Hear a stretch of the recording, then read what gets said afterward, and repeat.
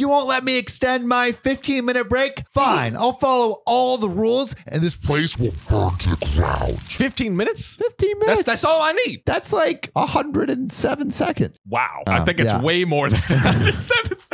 For 20 years, I worked at a local government agency here in the U.S. We were a small, well-run office with a supervisor who had a very laissez-faire style of leadership and this work. Think Ron Swanson, Parks and Recreation.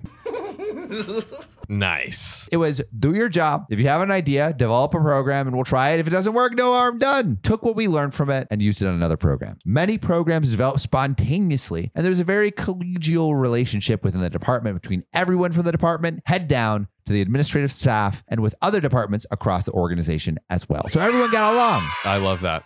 That department head, unfortunately, retired. Oh, and was replaced with a retired Army Colonel, Dan Hutt. Oh, who is somewhat dictatorial in his style.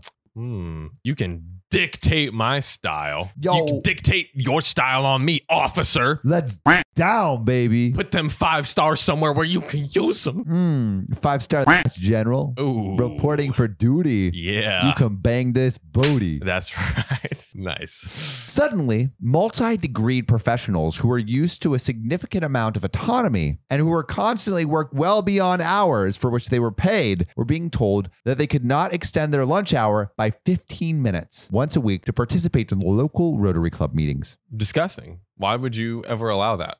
Yeah. Rotary Club. What Rotary is this? Club? Rotate your ass back in your seat and keep working. Ugh. Think I'm paying for these dumb little meetings? How much? 15 minutes times how many people?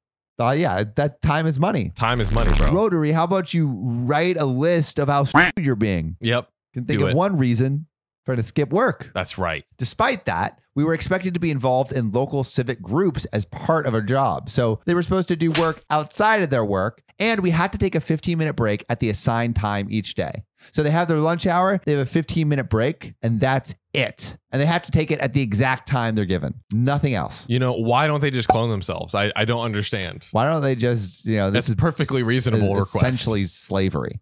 This is too much. As might be imagined, these administrative changes did not go over well. In response to the new top-down mandates, the informal leaders instituted policies of their own without ever saying a word. What are these policies, you might ask? I do ask. Suddenly, if their assigned break time occurred when they were on the telephone, they said, "I'm sorry, but it's my assigned break time." Click. I just would hang up the phone middle of conversation. Okay. Meetings that were ongoing at 4:59 were abruptly adjourned with a note that those from the office were mandated to complete their activities by 5 p.m. daily. I love that. I'm just imagining people like, okay, they did it. No, we're leaving. We're leaving. Get the hell out of here. Everyone just runs like it's 5 p.m. They're like, oh, get out of the way. Go, go, go, get out. Mind you, these were people who regularly worked with elected officials at the state, national, and local levels, as well as the public. So these are like people that are like done. They ain't playing around. They ain't playing around. This is some protest. Wow. Some very, very pleasant and rule following protest. When lunchtime or 5 p.m. came around, they immediately stopped work, often leaving the file drawer open, files laying on top as they walked around the computers, just doing exactly what they were doing. Oh my God. And this inspired a revolution within the office. Oh, I love how, like, for government workers, this is a revolution. Yeah. Like, we will stop working on the dot and leave the cabinets open. Oh, whoa. This is like... Calm down, Gandhi. Yeah. Oh my God. It didn't take long for the support staff to follow suit. And soon, everyone was leaving on time. Yeah. This was not the kind of action to which those that had worked with them in the past were accustomed to, nor was it what one would expect from professionals. Right. It was, however, exactly what was mandated by the new program. Oh.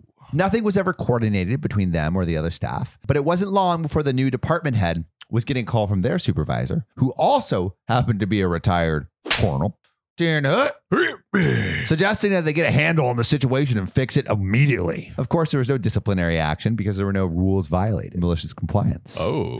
Indeed, there was a hyper compliance with the rules established. Things never completely relaxed under the new department head, And I'm sure he wondered why there was no more innovative product proposed. He had effectively put out the spark of our dull lives, and that was the heart of the group. Though within the year, there was a 60% turnover. The department was never the same. Wow. That one sentence, he put out the spark of our dull lives. Like, they're like, we had like basically half of a thing to live for. Yeah. And you just stamped it out.